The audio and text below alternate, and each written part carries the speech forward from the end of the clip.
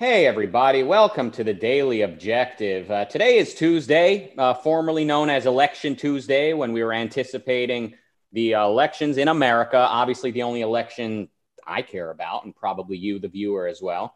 Of course, I'm joking somewhat.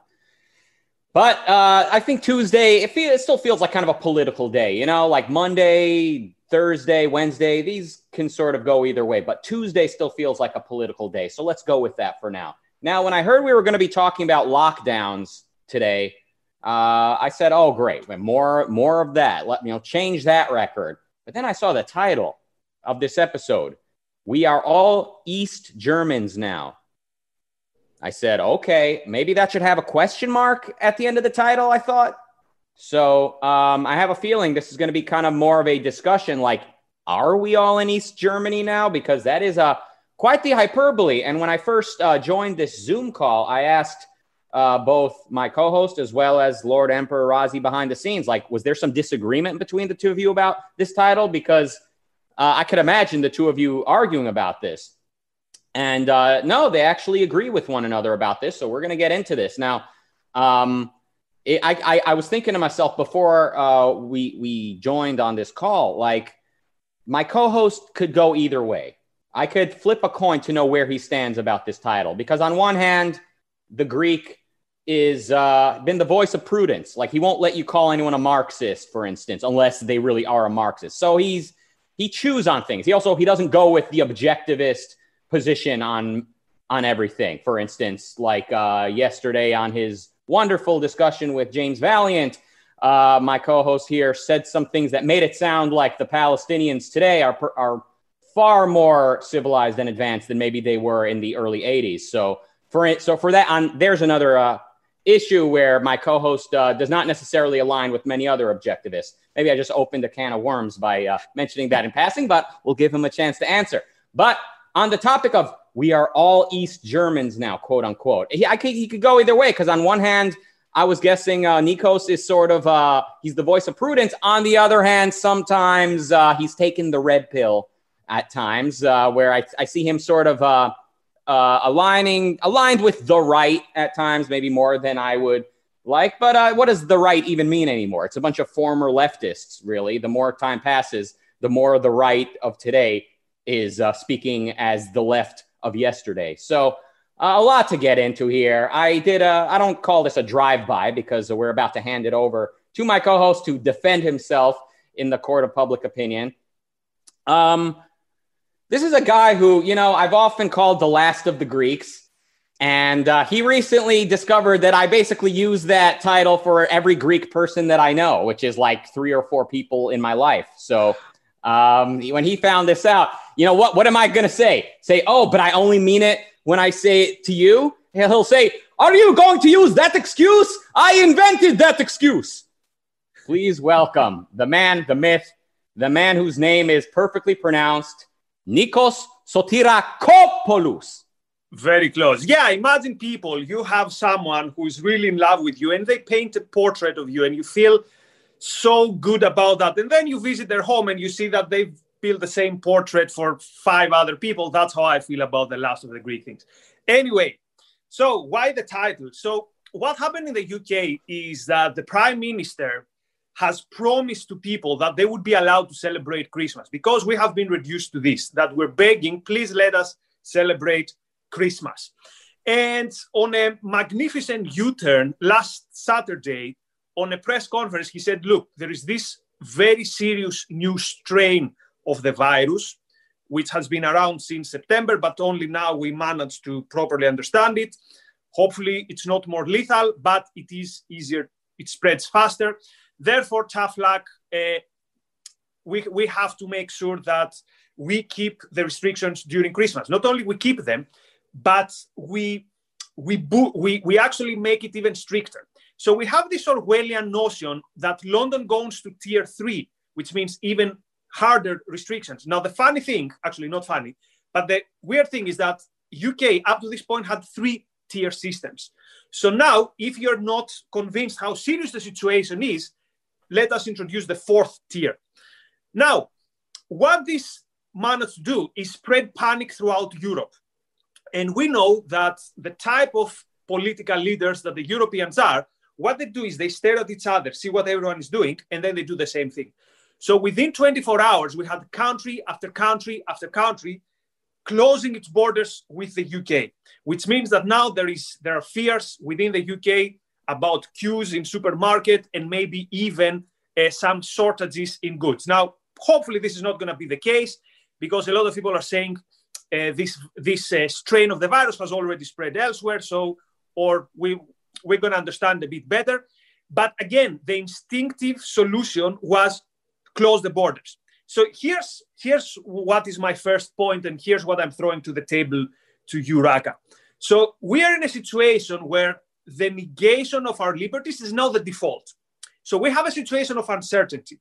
Now, according to the so-called precautionary principle that has been around for the last decades, if we're not sure about what is happening, we don't need to prove that something is dangerous. We need to prove that something is actually safe or not so dangerous. So the default answer is you are not allowed now to do the things that you'd have to do because we're centered about something. So being allowed to live something that would look like a normal life is the exception. And it is the magnanimous, let's say, allowance that we're given by our dear leaders that says you might be able to celebrate Christmas Day. So for example, in Greece, where I have to text the government to leave my home and I have to wear a mask even if I walk alone, the government said, only for Christmas Day, we might allow you to mix with one more household, no more than 6 or 7 people. So this is where we are. So the things have escalated so quickly that now we are completely institutionalized to that. We bow the head and we say, yes, sure, this is perfectly normal. So how we went there so fast, for me, it's very, very frightening. And my big question is, how are we going to overcome this? How are we going to get over this in 2021? Thoughts? I mean, look, I don't like the lockdowns any more than you do. And definitely the whole needing to text the government is beyond creepy. I don't see Americans ever going with that, at least not in any time in the near future. That's at least many Americans would not go along with it.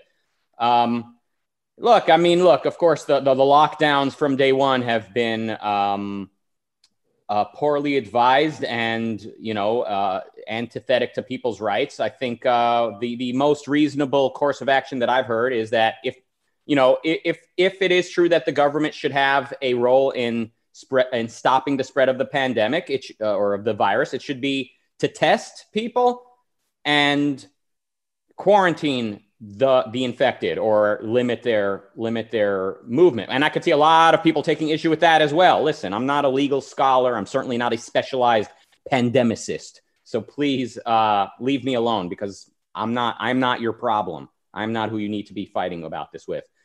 But what they've actually done is just indiscriminate lockdowns for everyone, right? And I don't really follow what's happening in Sweden. I know at first they were like the most laid back about this. Have they basically joined the rest of the world with the lockdowns? Do you know? Yeah, here's the most disgusting sense of lifestyle of thing that is going on. Lockdown fanatics waiting with suspicion to see the Swedish numbers going up. And they're saying, see, Sweden failed. So see, now Sweden is also taking slightly harsher measures. So for me, the worst thing is what this has done to our psyche, what this has done to the way we view the world. And again, I'm cautious to a paranoid level, right? I've been in Greece for 10 days. I haven't seen my mother for more than 10 minutes and always from a distance of 2 meters. So, but it's this sense of life of these people. So let me give you another example. The media. If you would see the interview with Boris Johnson, all the media, instead of asking difficult questions, they were bombarding him with questions. Why isn't the rest of the country going to lockdown? And it reminded me a scene. There was a question by a journalist, something like, if someone goes for a Christmas dinner and they kill their grandmother because they passed the virus, who is going to be to blame? And I thought this is a whole generation of people that have been led to think this way. They have been led to think, whatever I do in life, A, I must take someone's approval. B, I must find who to blame. And it reminded me the scene from part 3 of Atlas Shrugged, part 2 of Atlas Shrugged, where Dagny is on the train stops, and there's these empty-eyed passengers who are just staring at each other to see who's going to take responsibility. And Dagny thinks, oh, this is the new type of people. These are the people who are the recipients and the people who request our self-sacrifice. So again, I can understand, you're a politician, things are very difficult. What I'm mostly worried about is this sense of life that has come, how much we've all changed within these 10 months and what our expectations are for our government and what it means to live a life in these last months. I'm always reluctant to use the phrase sense of life. I think that is a big one. And I always pegged you for a very prudent man. Now, first, we're calling this East Germany. I think we know this is not East Germany. I understand the way that we're handling this pandemic is very over the top, and we're definitely seeing fascism creep in because of previous decisions we've made in our various countries and our philosophies and our political setups up until today. I think we're seeing the sort of fascistic elements win in an emergency like this. But there is a virus. This is not, for the glory of the proletariat. I mean, and when you say the Greek government is encouraging people to snitch on their neighbors, that is very creepy. But, the sort of given reason is to stop the spread of the virus. It's not just that your entire existence is subservient to the state and you'd better snitch on your neighbor if you hear him sleep talking about overthrowing Big Brother. I mean, I think we need to cool it. Let's save this East Germany talk for a later date. Aren't we sort of crying wolf a little bit? No, because this is only parts of developments that we've seen. So combine this with what we've seen, for example, last summer with the BLM protests, where we saw people losing their jobs over a like that their girlfriend did on social media on someone criticizing BLM. So we are within this culture that says that we are each other's, not even each other's keepers, we're each other's, in a way, police officers. So when I see governments institutionalizing this snitching, so I think in the UK there was a special hotline that you call to report people who are having parties. Again, I don't see how we recover from this. I don't see how we go back to this, to a situation where life and our understanding of our freedom is normal. Because remember, we're always going to be in some state of emergency. The next stage of emergency is going to be climate change, for example. So if this time it was so easy and so smooth, in a very real and big danger, as it is this virus, no question about that. But I'm very worried that it was so easy this time. And we've reached a level where there is no loyal opposition. At least there's no opposition to the lockdowns, at least from the political mainstream. There is no opposition from mainstream media. Let me read you. Actually, I won't even read it to you. There was one article today in one of the most important news outlets in the UK, apparently one of the serious one. And it said things like, this new strain changes everything. If you're not, if you're not worried, you're not paying attention. So we've reached a level where the journalists now are literally shaking you from your shoulders and saying, why aren't you scared enough? Now, tell me, how is this going to help so many people who are alone, so many people who have been alone for months, so many people who were waiting so eagerly the Christmas to at least meet one person, and who is to take these decisions on behalf of these people? So my mother is in a very vulnerable group. She would definitely prefer to risk the infection than to tell her, you know what, you're going to spend Christmas completely alone. And I know many people who would say, don't take decisions on my behalf. Let me decide. The fact that now we are putting pressure on the government, the public opinion is putting pressure on the government to take these decisions on our behalf, for me, is much creepier than any political authoritarianism. I mean, listen, again, I agree with you that the lockdowns are wrong. They're unconstitutional. And we are seeing fascistic elements rising and kind of winning they're sort of winning the arguments because of the precedents set and what people are willing to put up with. But the context here is that a virus is spreading. it is conceivable that even in a laissez-faire capitalist country, that if a pandemic is spreading, or I keep using the word pandemic and virus interchangeably, if there is a virus spreading, that the government would say, no parties right now. Like, just like if there's a killer on the loose, do not leave your house or you might get shot. That is not the same.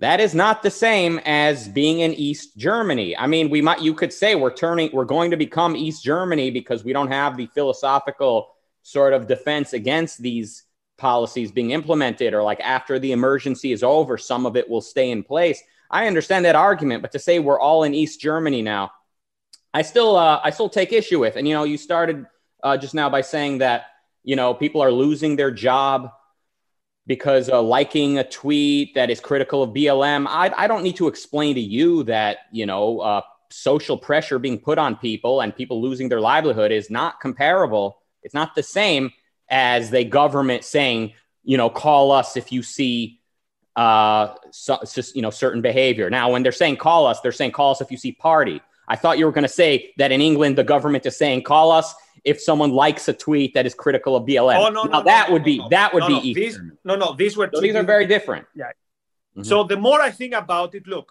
you are right. Maybe the title is not is exaggerating, and maybe we should change it with a question mark. And you are right. However, it came from an idea that I had that this looks a bit like an East German. I called it simulation game. That this is how you can understand how people get into this mentality of, I'm a subject of the state. There's not much I can do. So, and again, in this episode, I'm not so much worried about what the state is doing. I get that. I'm worried about how the rest of us are being completely now institutionalized in accepting this. Let me ask you one final question. Hopefully, most scientists believe that the current vaccine, will still be able to cover this new strain. Imagine what's going to happen if this turns out not to be the case, because the governments, what they've done is they have linked the vaccine so much with us being released from the lockdowns that you realize that it's going to be very difficult for them to say, well, you know what, the vaccine doesn't work. So what's going to happen then? How long do you think? And that's a rhetorical question. I'm not accepting a particular answer. So how long do we think this can go on, even from the point of view of the economy operating? And again, I don't even want to start talking about, mental illnesses, people being in despair. I've started seeing this in people, but that's completely anecdotal, so I'm not going to even mention it as an argument. But again, I think we've lost so much these last months that it's going to take time to even realize how quickly we went here, how quickly we went begging the prime minister to allow us to visit a family member.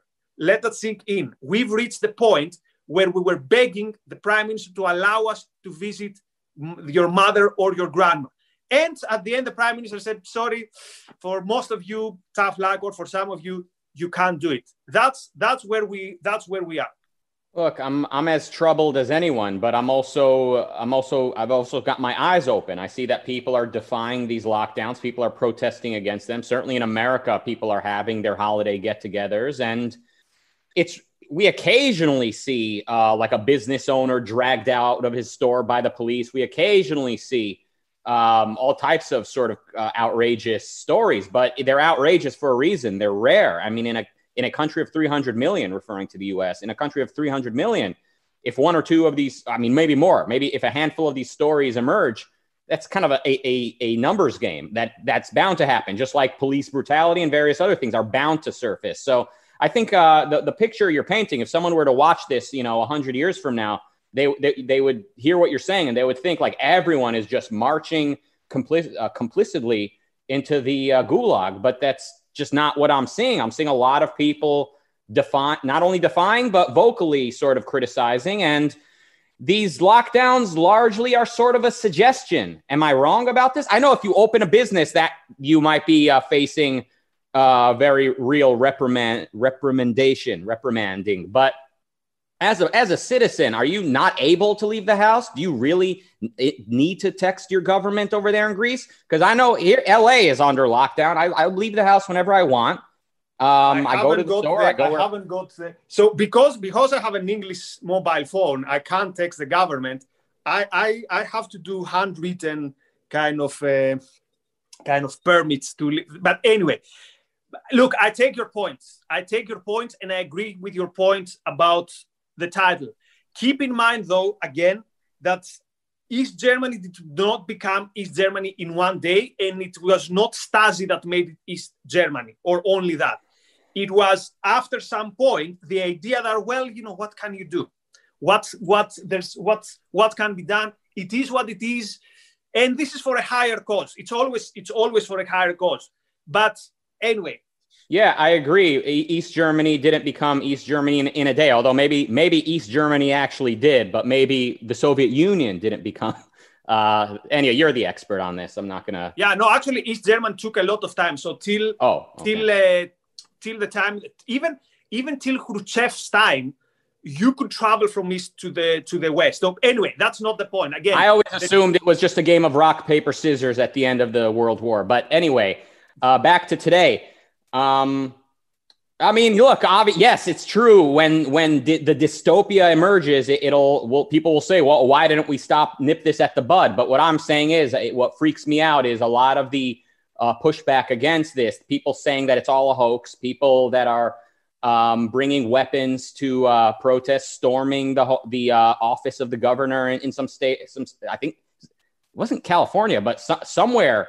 You might have seen this. I mean, when I'm seeing the opposition to the left is populist, is sort of anti-science, is emotionalist, I'm saying, yeah, fascism is on the rise, but don't assume it's going to be coming from the left. It could very well be a Machiavellian Republican or the equivalent in Europe, in various European countries, and so on. So we need to be very careful how we look at this and be very clear what is the positive that we're pushing for.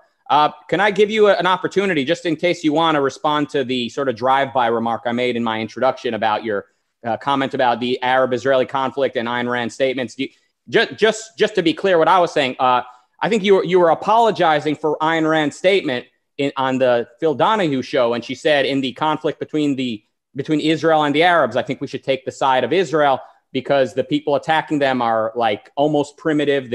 They're opposed to industrialization and all of that. And it sounded like what you were saying in your debate with James Valiant is that you were saying, well, in Ayn Rand's time, yes, fascism was common among the Arab nations, like Egypt, expelled the Greeks, which apparently is the one and only crime it takes to get you to condemn anybody these days. But no, I would definitely challenge what you're saying. I think what Ayn Rand meant to say, I mean, I'm pretty confident that what she was saying is in the conflict between the state of Israel and Yasser Arafat and his ilk, Yasser Arafat is a deranged lunatic who is seeking to eliminate this relatively advanced and civilized and relatively rights protecting country from the region. And today, I would say the leadership of the Gaza Strip makes Yasser Arafat look like a very mild-mannered person. And the leadership in the West Bank is the inheritor of Yasser Arafat. So it's not gotten any better as far as I can tell. So I don't think your defense of Ayn Rand's statement was correct, because I think you were apologizing, acting like, well, the people she was talking about, they were uncivilized back then. But do you get what I'm saying? You look confused. I get, but that there's nothing to say that Hamas is not actually worse than PLO, and there's nothing to say that Mubarak was not worse than Nasser, and there's a lot of argument to be made that the Syrian regime, for example, has more or less stayed the same.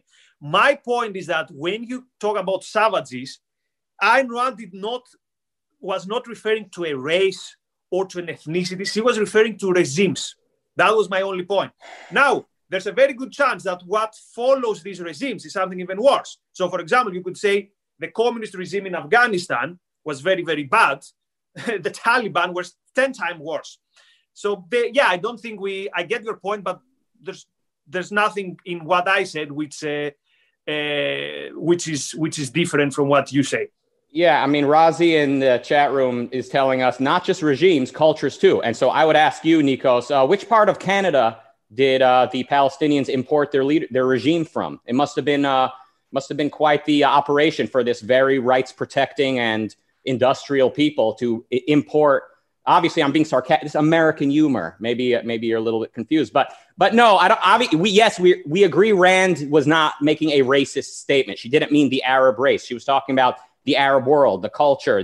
But I don't think. I think the way that you emphasized that it was 1980 when she said this, and then talking about the Egyptians expelling the Greeks from Egypt, I think sort of is a bit beside the point. I think no, it's not, because that was Nasser's regime. Most people today have in their mind these regimes as this. There was these moderates, and then came the fundamentalists. No, these were regimes based on terror, based on torture, regimes that were fighting each other. That's what do you mean? No.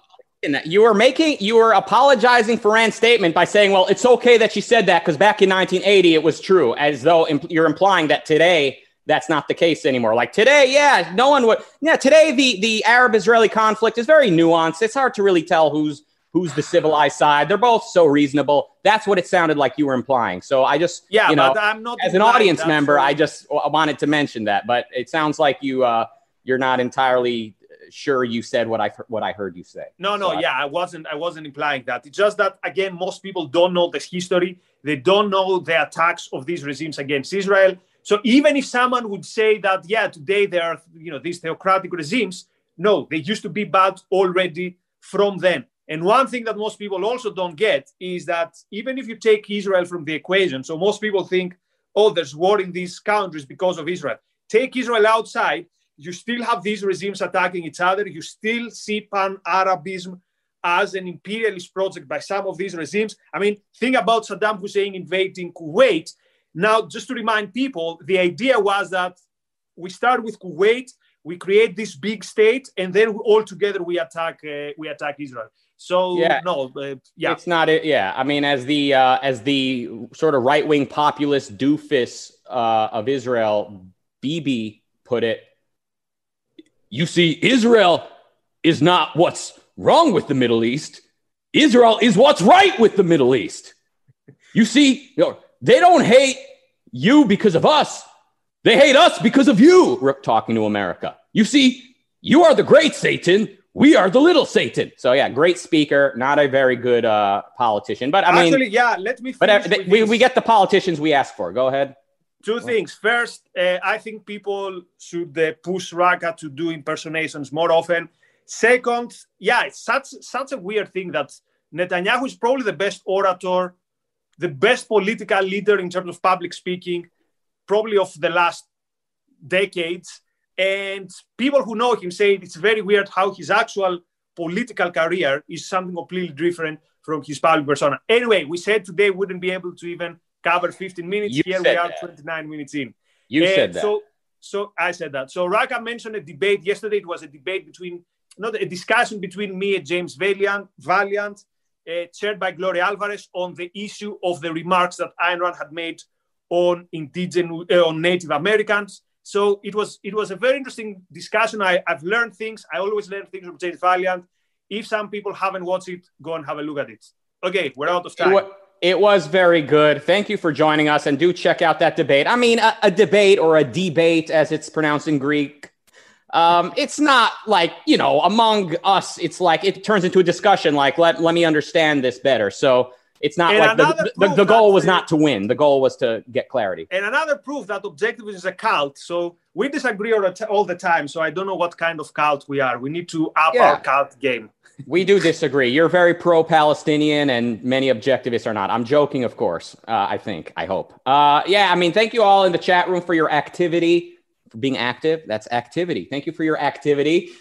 We do have a super chat. Last minute. Kyle says, Rucka impersonate Dave Rubin the rest of the show. All right, good people of the internet, I'll do a lot of things for $5, but you'll never see how quickly I will end the show once it's on me to use this voice. I will disappear from this show faster than friends who cannot further my career. Thank you for joining us. Thank you, Nikos. Thank you, everybody in the chat room. Most thank you, Donald Trump, and we'll see you back here tomorrow for the Daily Objective.